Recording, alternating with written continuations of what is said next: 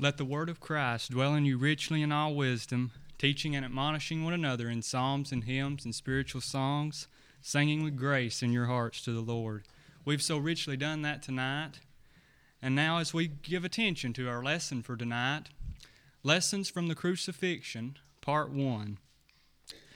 That'll be our study of our lesson tonight. And if you may notice, that's Part 1. It's going to be my intent over the next 8 to 9 lessons, as I have it planned out now, to study in detail those events that surround the crucifixion, to learn about its entirety, and how we can apply those lessons to our lives as Christians. And as we come to this slide of introduction, tonight we will focus our lesson and our study upon the Lord's Supper and the prayer in the Garden of Gethsemane. The Lord's Supper quite mostly is noted as being the centerpiece in the New Testament, one of the most widely noted deaths of the greatest human being that ever lived. But sadly, some in our world, through the centuries, have denied it. Some don't give it the credit it deserves.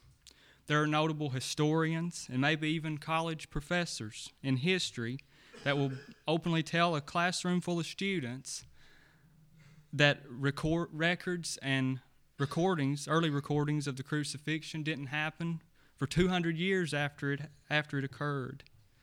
And we all know there's no truth to that at all, because in Acts chapter 2, when the very first gospel sermon was delivered, Peter reflected on that for those individuals of his time. But the life of Jesus, as we see highlighted throughout the Matthew, Mark, Luke, and John in those gospel accounts, is truly a remarkable life. He lived a perfect life, a sinless life. He came to do the will of the Father and to be our teacher.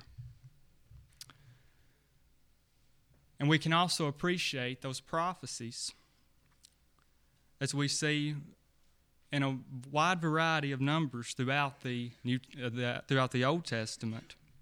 In Genesis chapter 3, verses 15, one of the very first recordings we have of that prophecy, shortly after the sin in the Garden of Eden, God said, "And I will put enmity between thy seed and her seed, and it shall bruise thy head, and thou shalt bruise its heel."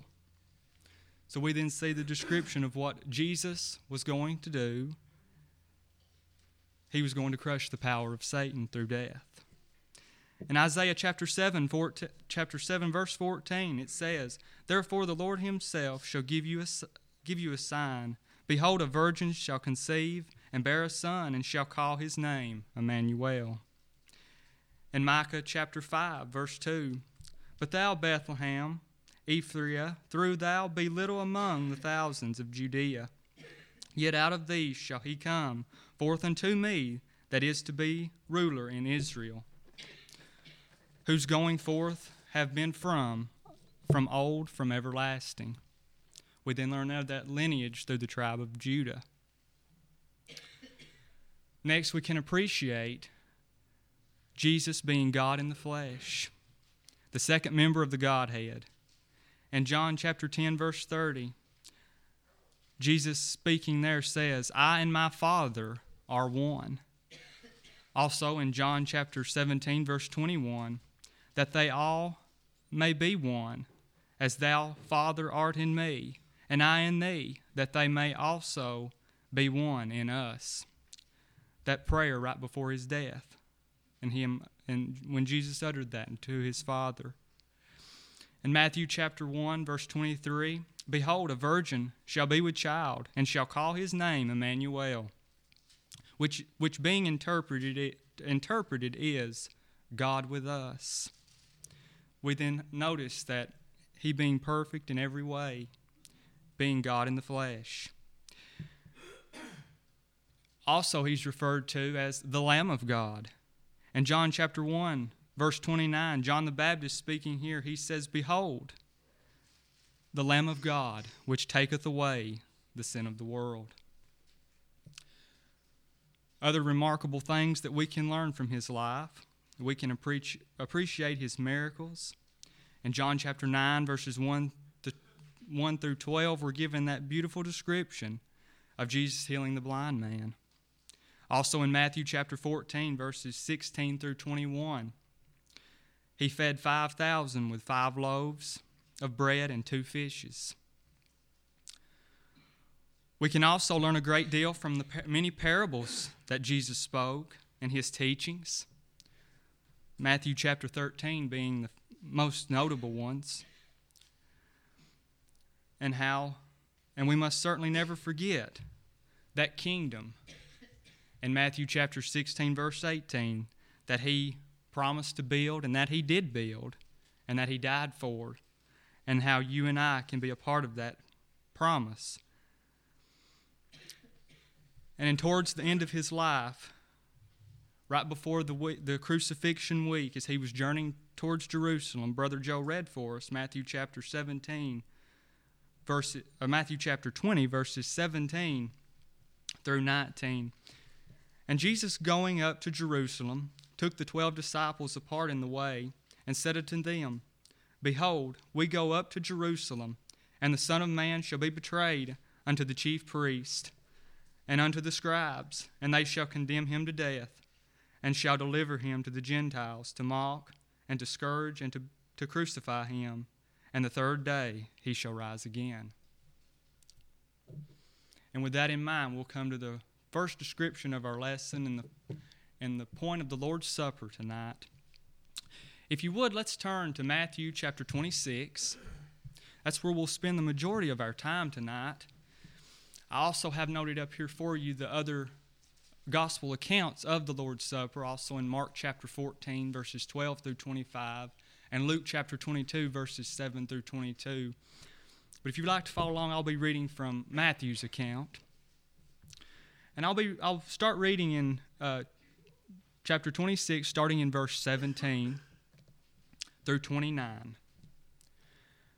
Now the first day of the feast of unleavened bread, the disciples came to Jesus, saying unto him, Where wilt thou that we prepare for thee to eat the Passover? And he said, Go into the city to such a man, and say unto him, The Master saith, My time is at hand, and I will keep the Passover at thy house with my disciples. And the disciples did as Jesus had appointed them, and they made ready the Passover. Now when the evening was come, he sat down with the 12. And as they did eat, he said, Verily I say unto you, that one of you shall betray me.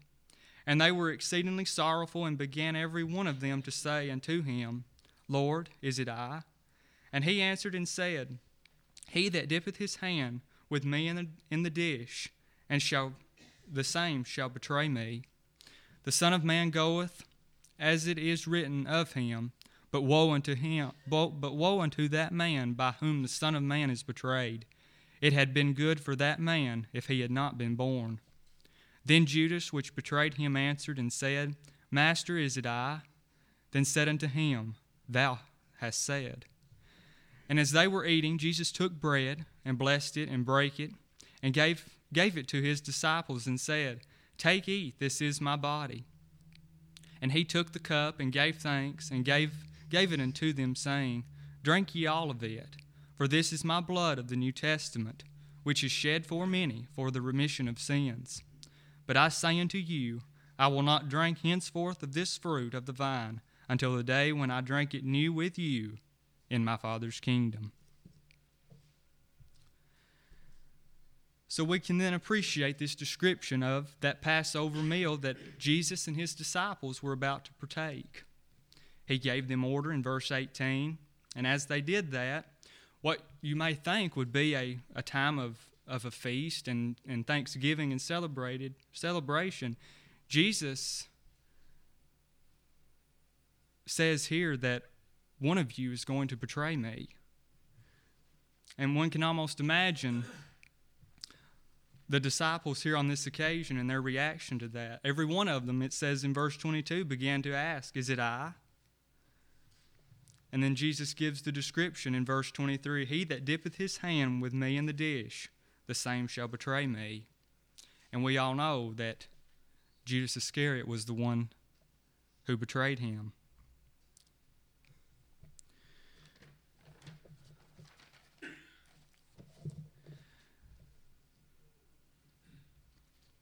And then we see that beautiful description.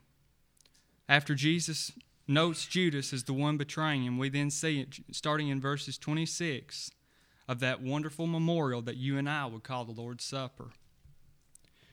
Now, after they had eaten, Jesus specified two emblems. First was the bread, the unleavened bread, and the second was the fruit of the vine. And he gave instruction and description of what those two emblems meant.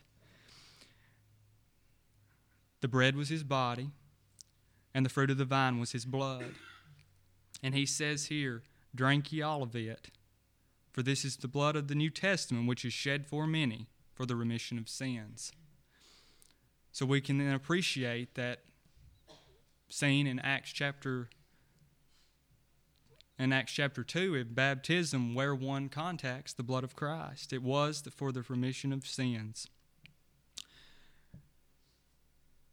And having appreciated those emblems, we then notice the importance in verse 29 of Jesus saying, "I will not drink henceforth of this fruit of the vine until the day when I drink it new with you in my Father's kingdom." We then see here highlighted that this is something that the church would be taking a part of this memorial. So when we come to the bottom of this slide, we then can ask ourselves, is it possible to partake of the Lord's Supper in an inappropriate way and in a way that God would not find pleased? As we then turn to the next slide, we come to Paul's warning to the church at Corinth. If you would, let's turn to 1 Corinthians chapter 11 and notice his description. I'll begin reading in verse 17 through 30. Now in this that I declare unto you, I praise you not, that ye come together not for the better, but for the worse.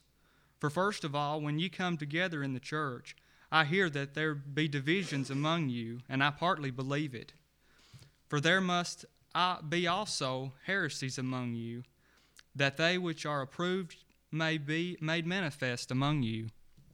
When ye come together therefore into one place, this is not to eat the Lord's Supper. For in eating every one taketh before other his own supper, and one is hungry, and another is drunken. What, have ye not houses to eat and to drink in? Or despise ye the church of God, which shame them that have not? What shall I say to you? Shall I praise you in this? I praise you not. For I have received of the Lord that which also I delivered unto you, that the Lord Jesus, that same night in which he was betrayed, took bread. And when he had given thanks, he brake it and said, Take, eat, this is my body, which is broken for you. Do this in remembrance of me. After the same manner also he took the cup, when he had supped, saying, This cup is the New Testament in my blood. This do ye as oft as ye drink it, in remembrance of me. For as oft as you eat this bread and drink this cup, ye do show the Lord's death till he come. Wherefore whosoever shall eat this bread and drink this cup of the Lord unworthily shall be guilty of the body and blood of the Lord. But let a man examine himself, and so let him eat of that bread and drink of that cup. For he that eateth and drinketh unworthily eateth and drinketh damnation to himself, not discerning the Lord's body. For this cause many are weak and sickly among you, and many sleep. Going back to the first part of Paul's statement here, we then see a very strong warning in verse 17. If you can imagine an inspired writer of God telling this congregation that when they come together, it was for the worse. They would probably have been better off to stay home. And their error in doing this. And as we continue, Paul says here that when you come together, therefore, into one place, this is not to eat the Lord's Supper. We then learn a very important point here, that the Lord's Supper is not a common meal. And we also appreciate that those two emblems that the Lord established, this congregation here was bringing in possibly their food from home and food from other places, and in just enjoying a meal and incorporating that in with the Lord's Supper. And Paul strongly rebuked them for that. And he dipped back into history when he says, he recalls the events that Jesus said in verses 24 and 25 about how they were supposed to do this in remembrance of him. And so what lessons can we learn? We learn that it's not a common meal, and the importance of the two emblems for a proper form of our worship as we partake of it. In verse 26, we then learn that as we partake of it, we show the Lord's death till he come. And meaning that statement, we will partake of the Lord's Supper in a way that's appropriate until he returns again. We also learn in verses 27 and 28 where Paul says here, "Wherefore whosoever shall eat of this bread and drink of this cup of the Lord unworthily shall be guilty of the body and blood of the Lord. But let a man examine himself, and so let him eat of that bread and drink of that cup."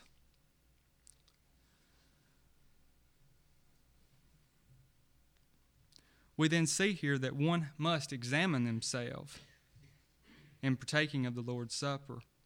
And also in verse 27, we then notice a very interesting word here. It's unworthily. Now notice it does not say unworthy. I suppose there's not an individual that's alive that can be worthy enough to partake of the Lord's Supper. But to partake of it unworthily, in a way that's not proper, in a way that's not right. Maybe there's an individual that is living an open life of sin, or maybe even a private life of sin, and they refuse to repent of it. One can't possibly claim to partake of the Lord's Supper in a rightful way if that one refuses to repent.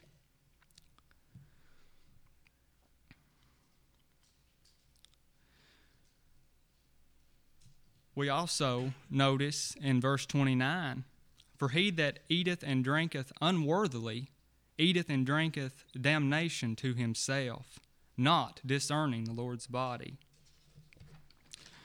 We then learn that word discern, that means to set apart, to focus on.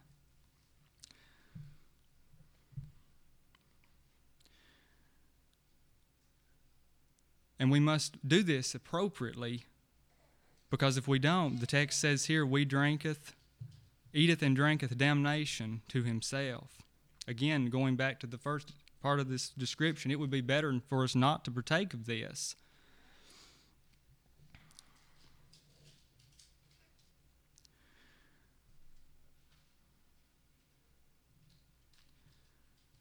And also, as we strive to recognize and distinguish in partaking these emblems, it brings into light the Lord's death in its entirety, putting the thoughts of the world aside, putting matters of life, whether that be our jobs or family matters, aside, and focusing on what we're supposed to be focusing on. Discerning the Lord's body is very important, my friend, and we have to do that in a way that would be beneficial for us, and more importantly, pleasing in God's sight. And Paul ends this discussion in verse 30, "For this cause many are weak and sickly among you." And it was probably so that their physical health was okay, but spiritually they were sick in doing this. And you and I can be guilty of this as well if we let it happen. And in that, he says, "and many sleep." So apparently some here in this congregation had died in partaking of the Lord's Supper in an inappropriate way. And when we come to the bottom of that slide, we then appreciate the authority of observing it only on the first day of the week. In Acts chapter 20, verse 7, we then see the frequency of partaking this special memorial. And I suppose many in our world religiously struggle with this matter, and asking themselves, how often can we partake of it? Some partake of it 2 times a year, once a month, maybe even once in their lifetime. But when we come to Acts chapter 20, verse 7, we read, "And upon the first day of the week, when the disciples came together to break bread," we then appreciate that statement. And we may notice in that context that Paul was leaving the next day. And he continued his speech unto them until midnight, and in that context he preached to them. But he was on his way, the text goes on to say, to Jerusalem. So one could ask themselves, during that period of stay with them, couldn't they have gathered on a Wednesday or a Thursday or that Saturday to partake of the Lord's Supper? Would that have been inappropriate? Of course it would. They waited till the first day of the week, because we remember that was when our Lord was resurrected. So it would be inappropriate to partake of it on any other day than the first day of the week. And you and I look forward to partaking of that memorial each first day of the week as we come together as the church. As we then turn to our next slide, we'll now appreciate the prayer in Gethsemane and ask us very important questions about our prayer lives as Christians. So if you would, let's turn back to Matthew chapter 26.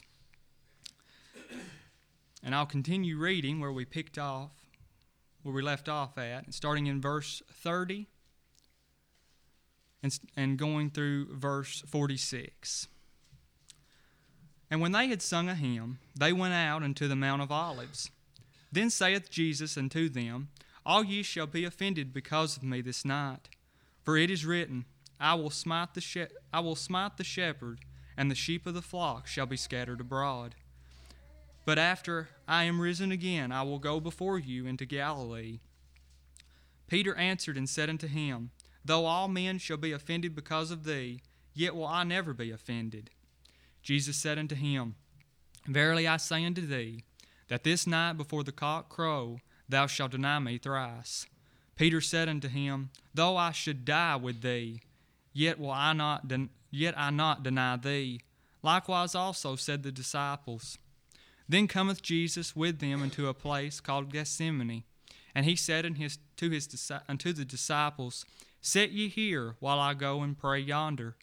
And he took with him Peter and the 2 sons of Zebedee, and began to be sorrowful and very heavy. And saith he unto them, My soul is exceedingly sorrowful, even unto death. Tarry ye here, and watch with me.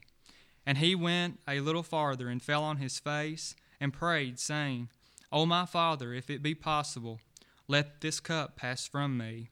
Nevertheless, not as I will, but as thou wilt. And he cometh unto the disciples, and findeth them asleep, and saith unto Peter, What, could ye not watch with me 1 hour? Watch and pray, that ye enter not into temptation. The spirit indeed is willing, but the flesh is weak. He went away again the second time, and prayed, saying, O my Father, if this cup may not pass away from me, except I drink it, thy will be done. And he came and found them asleep again, for their eyes were heavy. And he left them, and went away again, and prayed the 3rd time, saying the same words.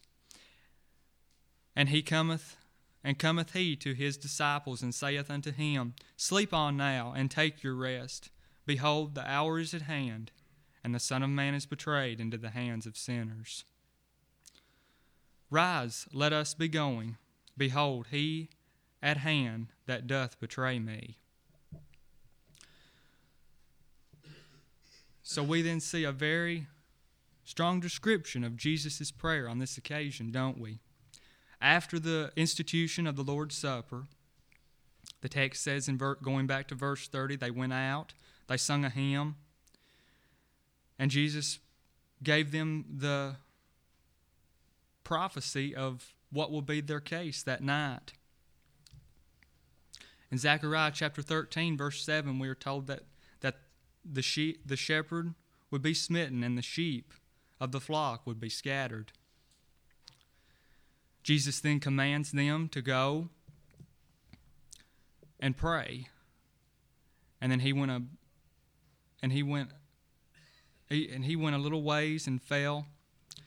And the text says, starting in verse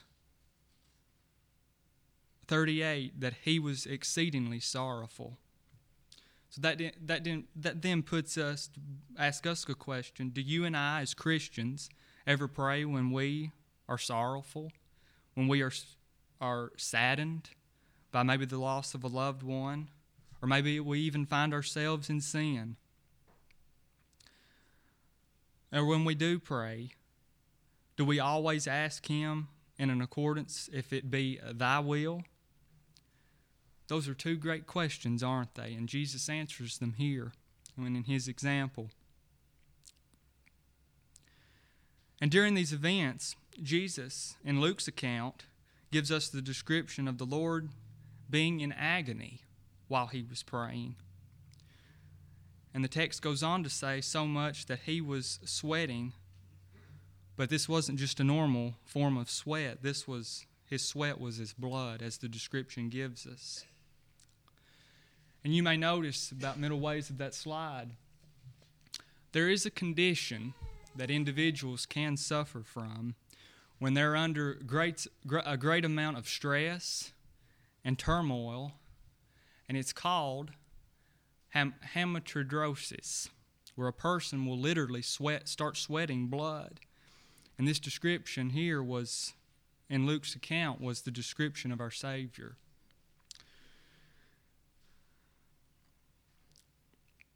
So can you imagine the Son of God under so much stress? And also we notice that an angel in the very next verse in Luke's account came and provided him strength. And we must also remember that during any of these moments, he could have stopped this. He could have called to his Father to send him legions of angels. He would have went back to heaven, and we would have still been lost in our sins too. And as we come to the bottom of that slide, we then learn another very important point here regarding Jesus and His sweating of blood. Through many years, many have made the statements in trying to figure this out. But it was because of the pain He was going to have to endure. And this is why that He was so sorrowful, and He was so moved by the stress and the sweating of the blood. But may I say, another strong indication in other verses teach something different than that. It may have been partly that, but the main reason here, as we can see, if we turn to John chapter 1, verse 29 that we noted earlier, when John the Baptist made that statement, "Behold the Lamb of God, which taketh away the sin of the world." We must all remember that that was Jesus' ultimate mission, to make that atoning sacrifice for us.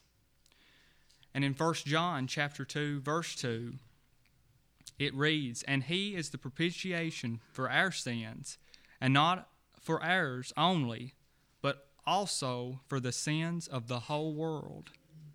And in 2 Corinthians chapter 5, verse 21, For he that hath made Him to be sin for us, who knew no sin, that we might be made in the righteousness of God in Him."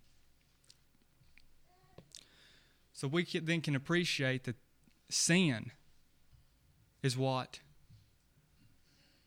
directed our Savior into being under so a great amount of stress under these moments. He knew he was going to have to bear our sins.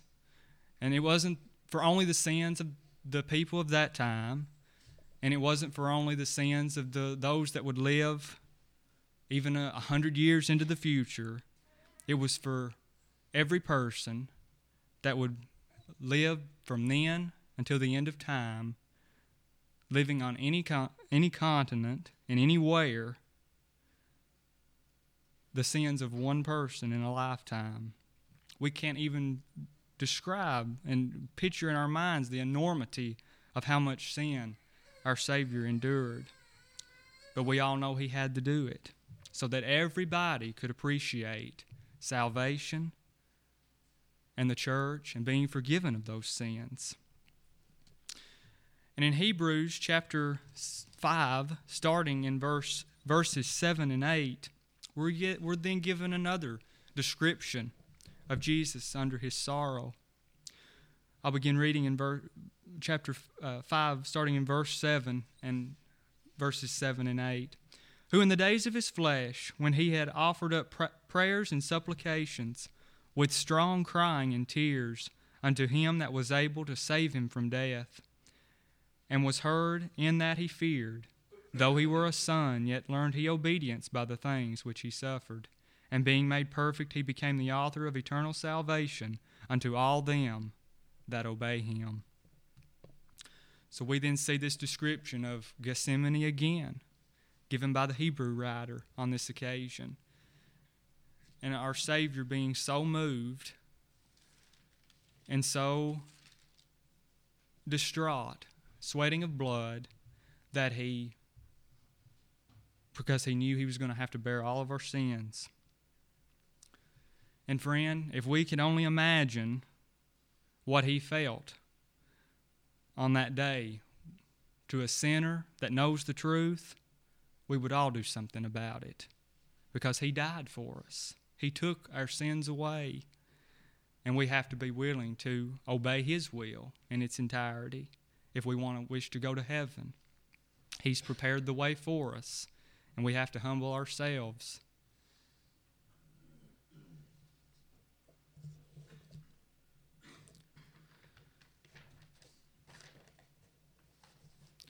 As we then come to our next slide, we then learn a couple more lessons about prayer here. In 1 Peter chapter 3, starting in verse 12.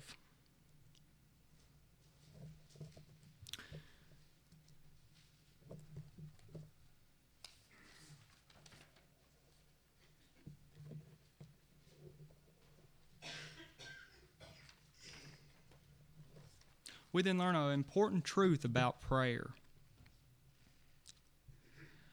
And the statement here that prayer is not a privilege to everyone. Now, our world religiously, in the realms of religion and denominationalism, would probably be shocked by that truth. But God has not given the privilege of prayer to everyone. Because in 1 Peter chapter 3, verse 12, it says, "For the eyes of the Lord are over the righteous, and his ears are open unto their prayers. But the face of the Lord is against them that do evil." We then see a two-sided coin here, don't we? One, prayers being for the righteous, and his ears are open to their prayers. So we may ask, who is the righteous on this occasion? It's his children. It's those that have obeyed his will, those that have obeyed the gospel. But the face of the Lord is against them that do evil. So anybody that's not obeyed the gospel, that is a member of a denomination, or those that are in rebellion against God, they ought not expect their prayers to be heard. And in Revelation chapter 4, verse 8, we then see another description of those prayers of the saints, those prayers of the children of God, as described as incense to God on that occasion. So as we then look unto Jesus for our example of prayer, taking it throughout his entire life and even those events in the Garden of Gethsemane, we then can appreciate in Philippians chapter 2, verse 5, let this mind be in you, which is also in Christ Jesus. Also in Colossians chapter 1, verse 27, Christ in you, the hope of glory. In 1 John chapter 2, verse 6, he that saith he abideth in him ought himself also to walk, even as he walked. So if we are to live as Jesus and be Christ-like, we must be an individual and Christians of prayer. We have to have prayer as a part of our life. Coming to the next point on that slide, we then can appreciate we have to have conviction in our prayers. We have to know to the one whom we're praying, and we have to know that we believe in him and that he will believe that he will answer those prayers if we ask him. And Jesus, being the man of prayer that he was, and if he needed prayer here in the Garden of Gethsemane, how much more do we need prayer as we strive to live our Christian lives? We all know we live in a world that's evil, that's run by the devil. There's evil and sinfulness all around us. We see it nearly every day of our lives. We see it on newscasts, at the workplace. And may we pray for strength to escape from temptations and for strength to say the right things when we find ourselves in a matter religiously. And as this thought of conviction that we are looking at here, if we turn to James chapter 1, verse 6, knowing that he hears our prayers, we are not just talking to a common person or thing. We are talking to the great being of this universe. And in James chapter 1, verses 5 and 6, we're given a warning here. It says, if any of you lack wisdom, let him ask of God, that giveth to all men liberally, and upbraideth not, and it shall be given him. But let him ask in faith, nothing wavering. For he that wavereth is like a wave of the sea, driven without the wind and tossed. Friends, when we pray, we have to be convicted that God hears us. And to add to that, in Hebrews chapter 11, verse 6, but without faith it is impossible to please him. For that cometh to God must believe that he is, and that he is a rewarder of them that diligently seek him.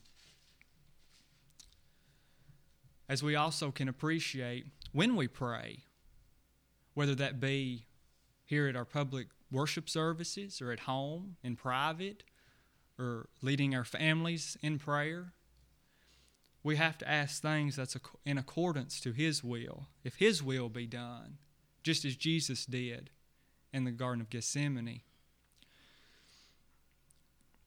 In Mark chapter 11, verse 24, it says, therefore I say unto you, what things soever ye desire when ye pray, believe that ye receive them, and ye shall have them. We've also have to have confidence in our prayers and knowing that God will hear us, or knowing that God will hear us and answer those prayers if we've asked in accordance to his will. And in 1 John chapter 5, verses 14 and 15, and this is the confidence that we have in him, that if we ask anything in accordance to his will, he heareth us. And if we know that he heareth us, whatsoever we ask, know that we have the petitions that we desired of him. To Christians, we can find great comfort in a verse like that one, can't we? Knowing that when we pray to God, we know that we're not talking to another human being or asking favors of a friend, we know that we are talking to the great ruler of this universe. We're talking to our Father, and He's promised to answer our prayers if we're faithful to Him. So as we then come to the next point, praying every day. So as Christians, how often do we pray? How often are our prayers supposed to be? As we look at these examples, we have to pray as Christians every day. We're given that description and that very example in Matthew chapter 6, verse 11, in the model prayer where Jesus says, "Give us this day our daily bread." He gives a description of being thankful daily. He didn't say, "Give us this day our weekly bread or our yearly bread." He said, "Our daily bread." He was thankful for the things that the Heavenly Father provided for him and them every day.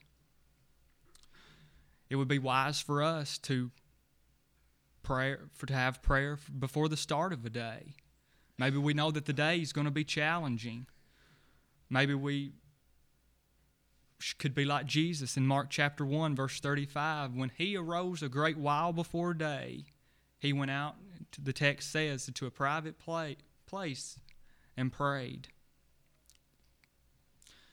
That would be wise for us to do, because that would give us the strength, the determination, and the motivation we need to make it through those challenges of that day. And in 1 John chapter 3, verse 22, and whatsoever we ask, we receive of Him, because we keep His commandments and do those things that are pleasing in His sight. We then see here another example of being a child of God and doing those things which please Him. If we do that, He's promised to hear our prayers. He's promised the forgiveness of sin when we do and say and think things that are not pleasing in His sight.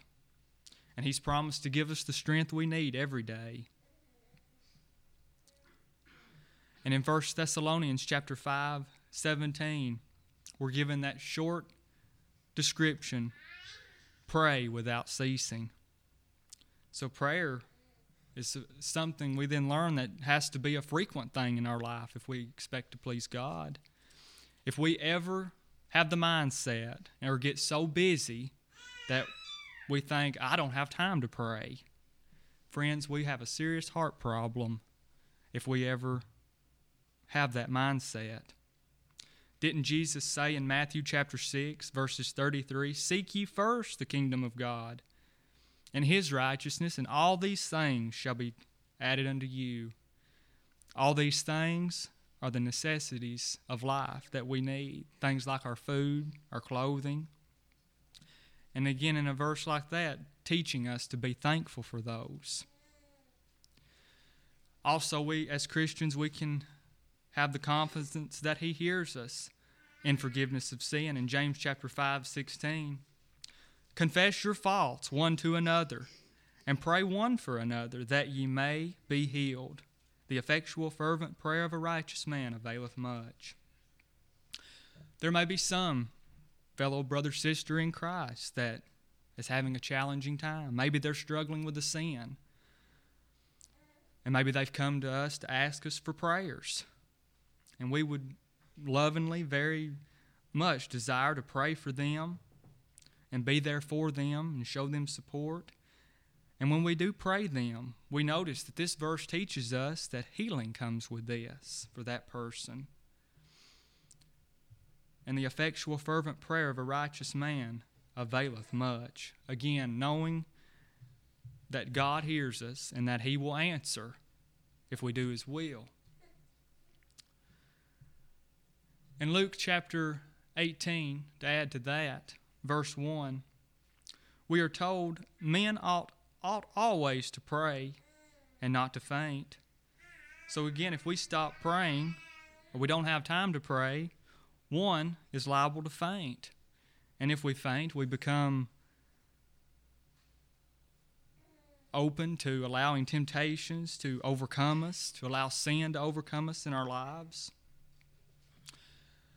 And also at the bottom of that, towards the bottom of that slide, you may notice that we are to pray and have a mindset with understanding.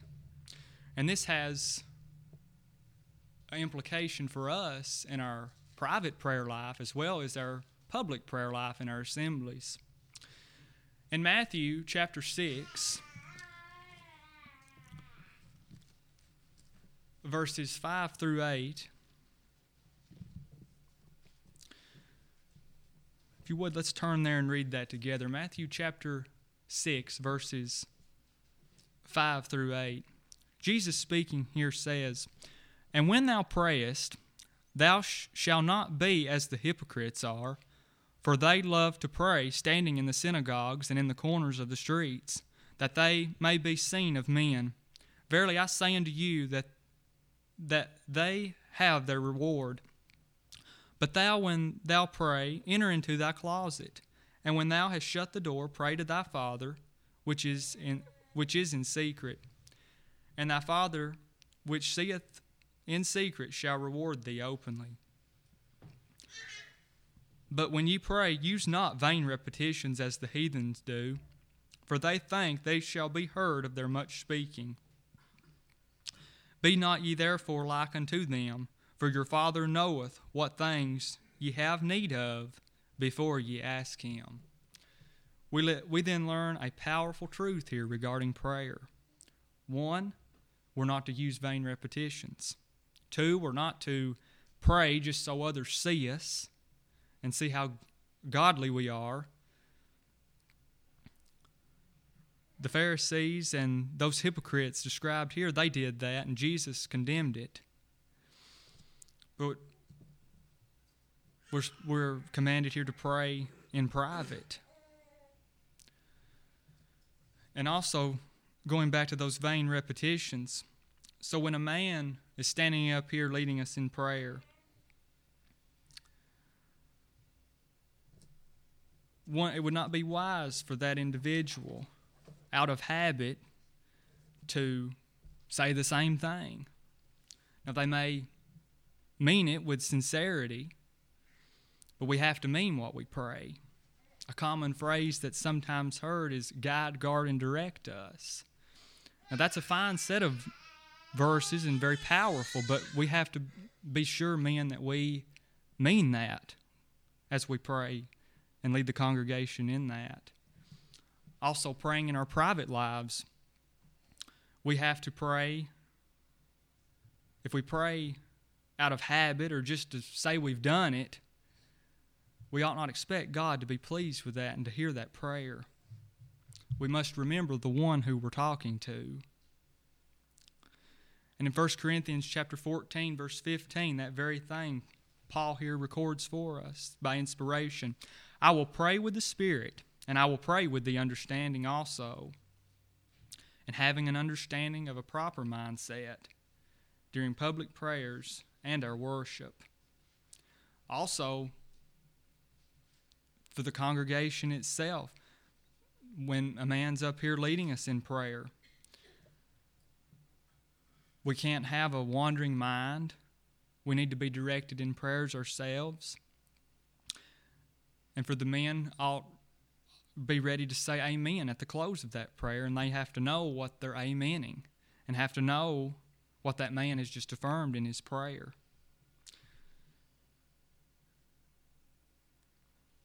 And it's a very great honor for men to be up and say a public prayer and directing the congregation that way as a form of our worship. As we then come to the next point, this is probably one of the most challenging for most of us: prayer and love for our enemies. In Matthew chapter 5, verse 44, beginning in verse 44, Jesus gives us a set of great teachings here for our lives as Christians. That is, again, that's hard, that can be hard, And he says, and starting in verse 44, "But I say unto you, love your enemies, bless them that curse you, do good to them that hate you, and pray for them which despitefully use you and persecute you, that ye may be the children of your Father which is in heaven. For he maketh his sun to rise on the evil and on the good, and sendeth rain on the just and on the unjust."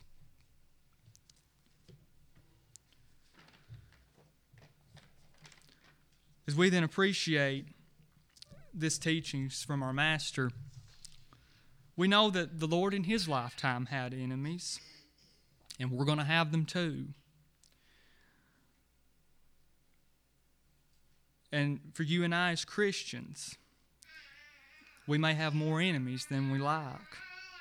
There may be some in our lives, such as co-workers, the boss, or others, that purposefully may make it hard on us if they know we're Christians.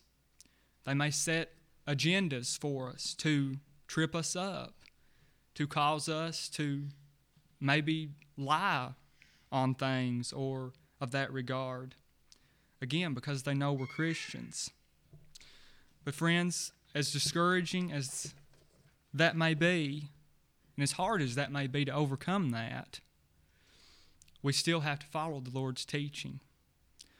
Because we can remember, and as we'll see in later lessons of this series of lessons, that even as Jesus was hanging from the cross, nails driven into his hands and feet, he could say, in regards to those that were putting him to death, "Father, forgive them, for they know not what they do." And friends, if we can't wish bad things on our enemies, we can't call them names, maybe talking to our families or other co-workers, and develops a hatred that we get in our hearts for them. And friends, if we do that, we ought not expect to go to heaven. Now, we don't have to like what they do to us. Jesus didn't teach us that.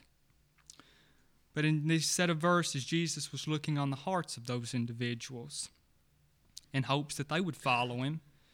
And our attitude must be the same, in hopes that our enemies would one day come to appreciate the truth and maybe come to obey the gospel before it be late for them.